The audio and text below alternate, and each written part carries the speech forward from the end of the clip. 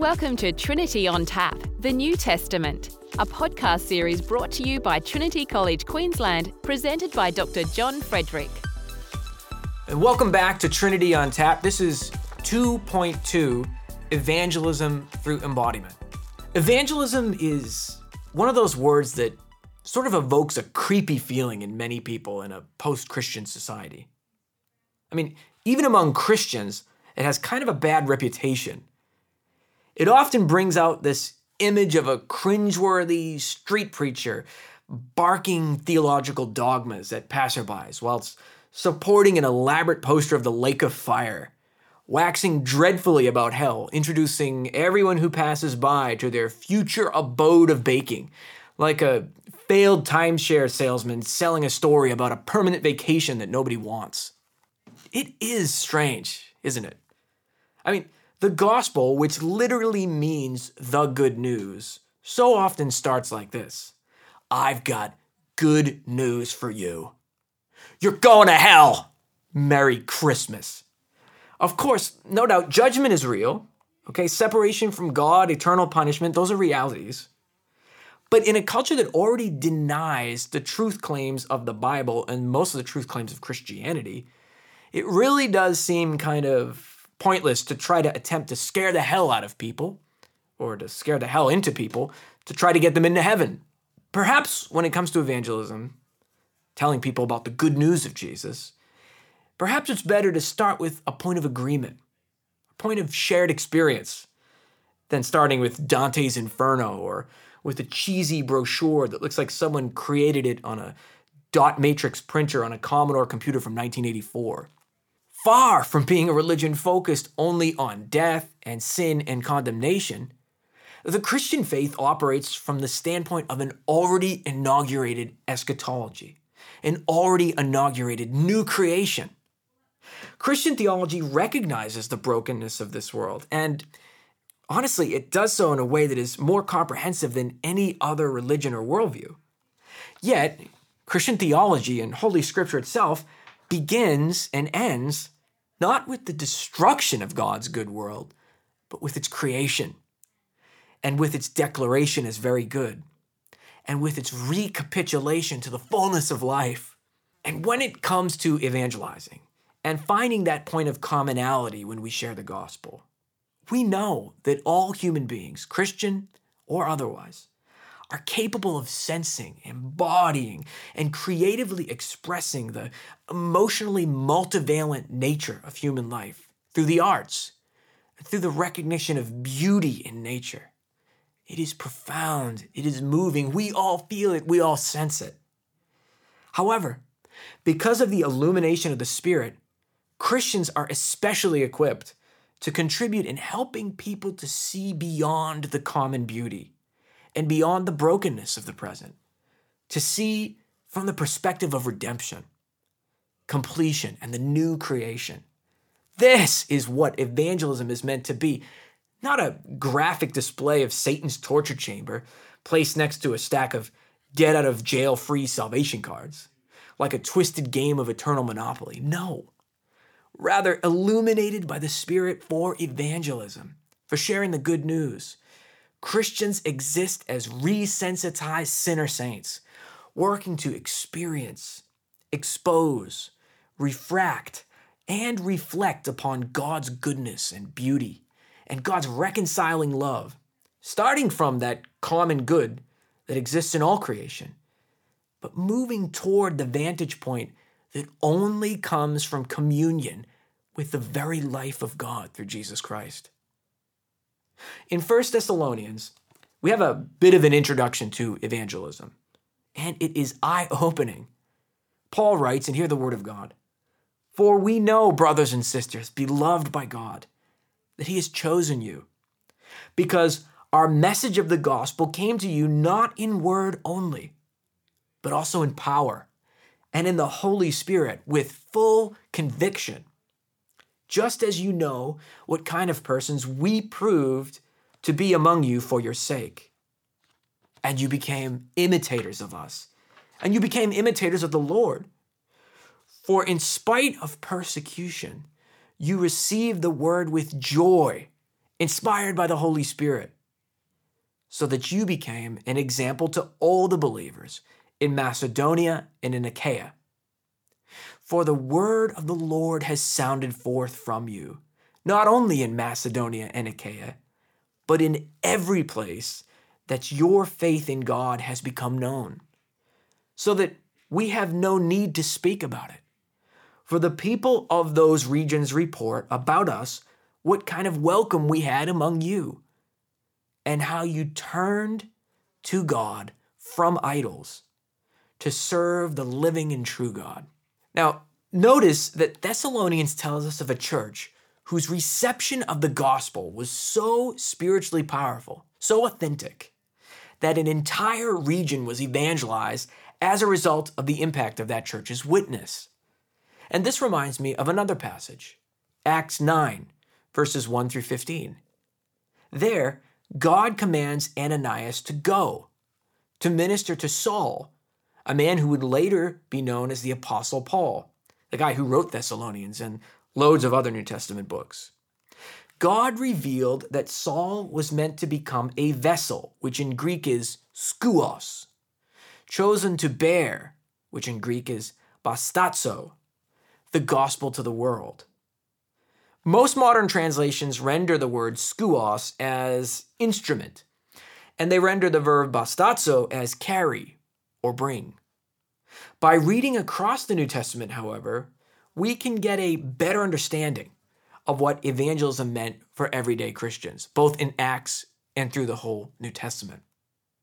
You see, when we interpret Scripture with Scripture, we find that the verb bastazo is actually never used to express message carrying.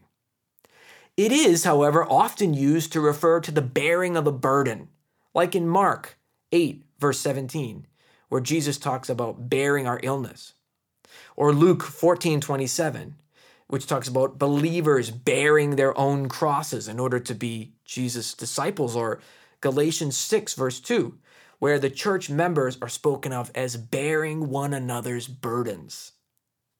Thus, the words in this context are not referring to the mere instrumental delivery of a message, but to the incarnational embodiment of the message. Paul's call is not to engage in his mission as a postman, but rather to evangelize through embodiment, by becoming the message with his whole being, in his thoughts, his words, his deeds, bearing the gospel in his body as a vessel for the sake of the world. I love that. In fact, elsewhere in his letter to the Galatians, Paul speaks about this embodied way of doing ministry and evangelism by saying that he bears in his body the stigmata tu Iesu, which is literally the stigmata of Jesus, the marks of Jesus. This is likely a reference to the wounds in Jesus' hands and side due to his crucifixion. In the same way, in 2 Corinthians 4, 7 through 12, Paul talks about how his ministry of suffering for the sake of others is cruciform, which is a word that comes from the Latin words crux and formata. And this means formed in the way of Jesus' cross, like the cross. So Paul's ministry of self-giving and service looks like death, but it is actually the way to life. Consider Paul's words in 2 Corinthians. But we have this treasure in clay jars, so that it may be made clear that this extraordinary power belongs to God. It does not come from us. We are afflicted in every way, but not crushed, perplexed, but not driven to despair, persecuted, but not forsaken, struck down, but not destroyed, always carrying in the body the death of Jesus, so that the life of Jesus may also be made visible in our bodies. For while we live, we are always being given up to death for Jesus' sake, so that the life of Jesus may be made visible in our mortal flesh. So death is at work in us, but life in you. Likewise, in Philippians 2, verses 1 to 11, Paul tells us, Christians, to adopt the way of Jesus, which is the other-centered, self-giving, death-defeating love displayed on the cross. To embody that, to embrace that, to adopt that way of life, transforms not only us as individuals in the church, it transforms and renews the entire world. Hear what Paul says in Philippians. If then there is any encouragement in Christ, any consolation from love, any sharing in the Spirit, any compassion, any sympathy, make my joy complete. Be of the same mind. Have the same love. Be in full accord and of one mind. Do nothing from selfish ambition or conceit, but in humility regard others as better than yourselves. Let each of you look not only to his own interests, but to the interest of others. Let the same mind be in you that was in Christ Jesus, who though he was in the form of God, did not regard equality with God as a thing to be exploited. But he emptied himself, taking the form of a slave. Being born in human likeness, being found in human form, he humbled himself. And he became obedient to the point of death, even death on a cross. Therefore, God also highly exalted him, and he gave him the name that is above every name, so that at the name of Jesus, every knee should bend in heaven and on earth and under the earth, and every tongue should confess that Jesus Christ is Lord, to the glory of God the Father. Amen. Jesus' own teaching in the Beatitudes, in the Gospel of Matthew, chapter 5, verses 1 to 11, demonstrates that embodying the message of Jesus is not an optional ethical addendum to salvation. It is the way we bless and transform the world. It is what we are meant to do, how we are meant to live. It is part of God's plan to bring salvation and life and beauty and blessing to the world. Hear the words of Jesus. It says, when Jesus saw the crowds, he went up to the mountain. And after he sat down, his disciples came to him. And then he began to speak. And he taught them, saying, blessed are the poor in spirit, for theirs is the kingdom of heaven. Blessed are those who mourn, for they will be comforted. Blessed are the meek, for they will inherit the earth. Blessed are those who hunger and thirst for righteousness, for they will be satisfied.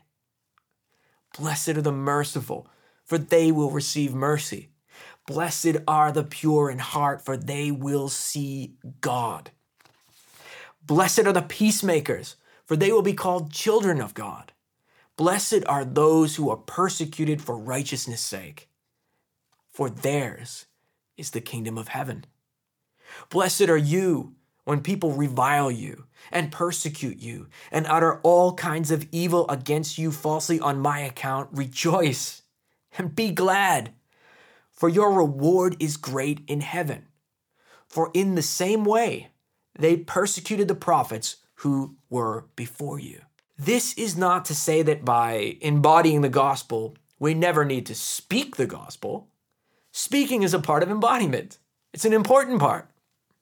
We ought not to be ashamed or afraid of speaking in a gracious and winsome manner about the life-transforming truth of Jesus Christ. Evangelism through embodiment, as we found through reading across the New Testament in this episode, adds to our usual understanding of evangelism.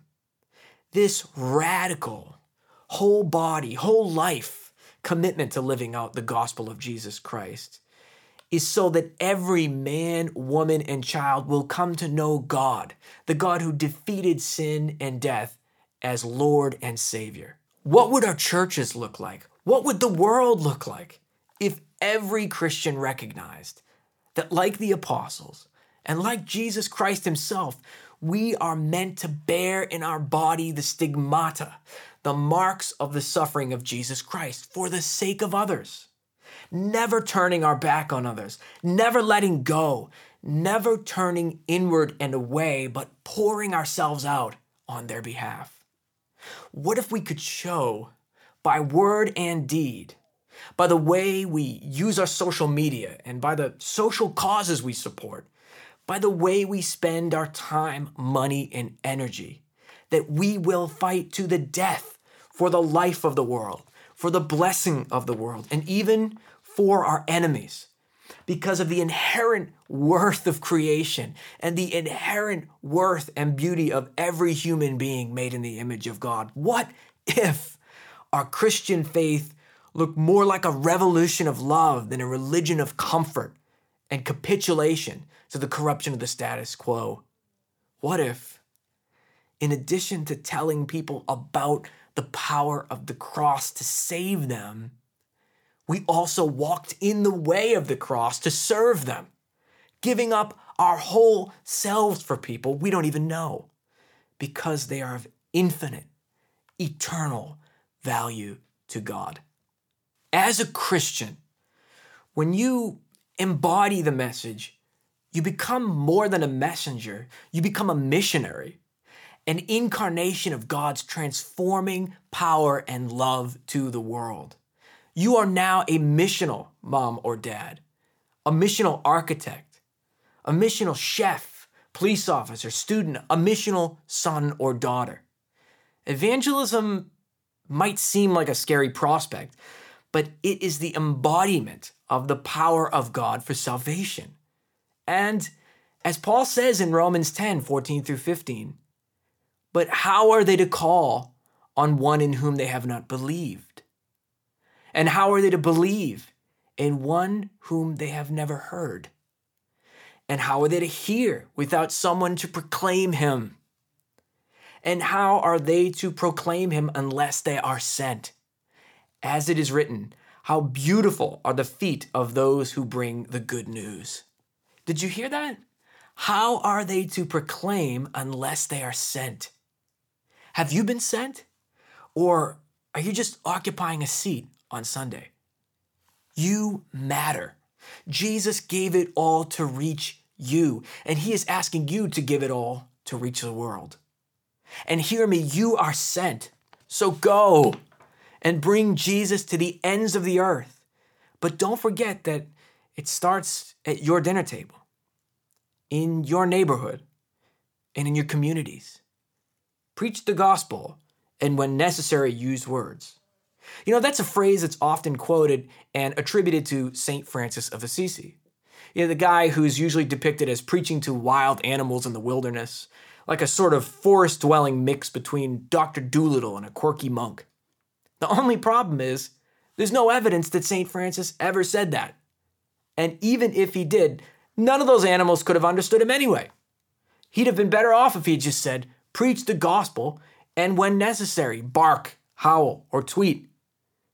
In all seriousness, though, the phrase has given a lot of introverted Christians comfort. It's given them a license to keep their spirituality private. But God's love for the world is not meant to be private. It's not meant to be a personal treasure. It's meant to be public. It's meant to be universal. It's meant to be an invitation that goes out to all. This doesn't mean we have to speak rudely or unlovingly or inappropriately, but that part of embodying the gospel is speaking about Jesus when the opportunity arises, and doing so in a way that communicates both the truth about Jesus and the character of Jesus. Believe me, the world is not shy about sharing and legislating and imposing its own ideologies and religions upon you. All of the original apostles were martyred for their belief in Jesus. We have the right and we have the responsibility to speak on behalf of the God who gave his life and rose again for the life of the world. This week, I invite you to read through the book of Acts. Follow along, catch a glimpse of the early church as they brought the message of Jesus to their world, to their neighborhoods, to their dinner table. Think about how you might intentionally embody the gospel and how you might be an incarnation of Jesus in your sphere of influence. You are a missionary, whoever you are. You are sent. Go bring Jesus to the world this week, every day, in word and in deed. Catch you next time.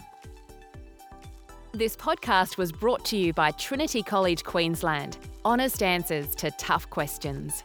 Visit trinity.qld.edu.au to learn more.